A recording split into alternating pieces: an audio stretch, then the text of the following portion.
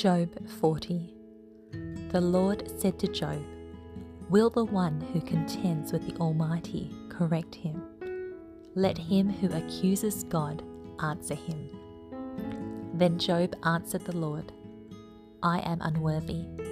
How can I reply to you? I put my hand over my mouth. I spoke once, but I have no answer. Twice, but I will say no more."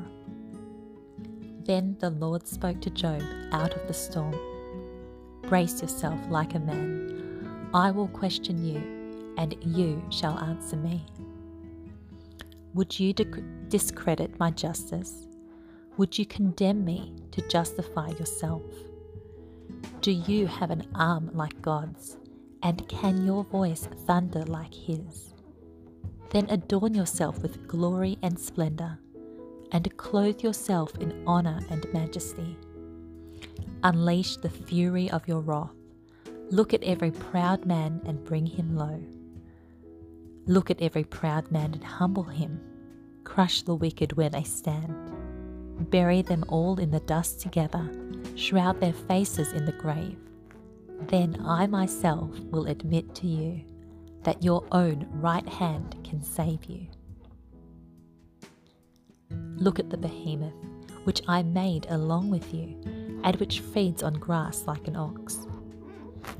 What strength he has in his loins, what power in the muscles of his belly. His tail sways like a cedar, the sinews of his thighs are close knit. His bones are tubes of bronze, his limbs like rods of iron. He ranks first among the works of God, yet his Maker can approach him with his sword. The hills bring him their produce, and all the wild animals play nearby. Under the lotus plants he lies, hidden among the reeds in the marsh. The lotuses conceal him in their shadow. The poplars by the stream surround him. When the river rages, he is not alarmed. He is secure, though the Jordan should surge against his mouth. Can anyone capture him by the eyes, or trap him and pierce his nose?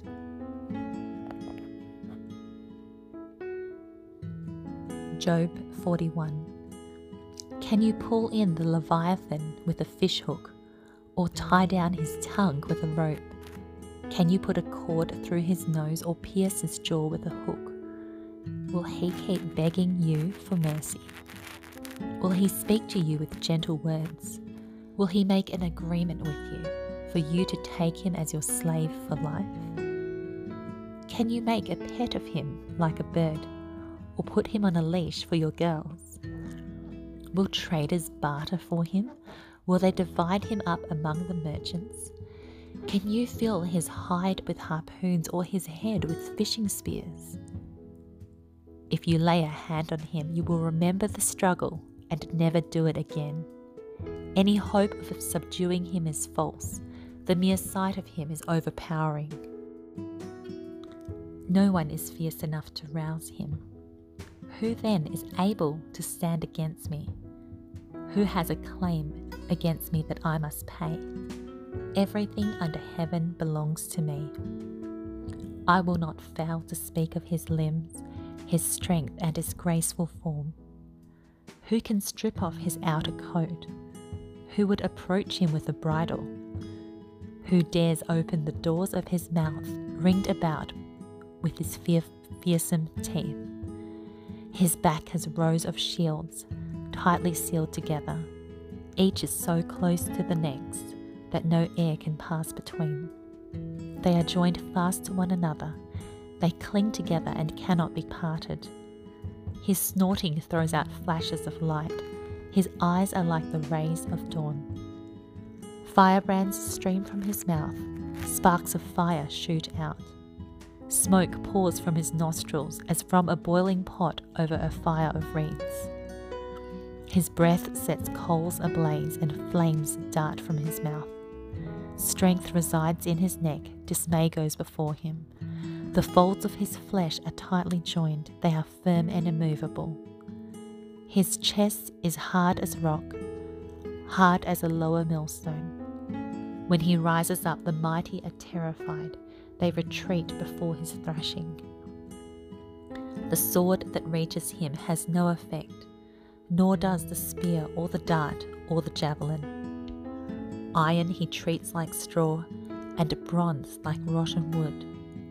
Arrows do not make him flee, slingstones are like chaff to him. A club seems to him but a piece of straw. He laughs at the rattling of the lance. His undersides are jagged potsherds, leaving a trail in the mud like a threshing sledge. He makes the depths churn like a boiling cauldron, and stirs up the sea like a pot of ointment. Behind him he leaves a glistening wake. One would think the deep had white hair. Nothing on earth is his equal, a creature without fear. He looks down on all that are haughty. He is king over all that are proud.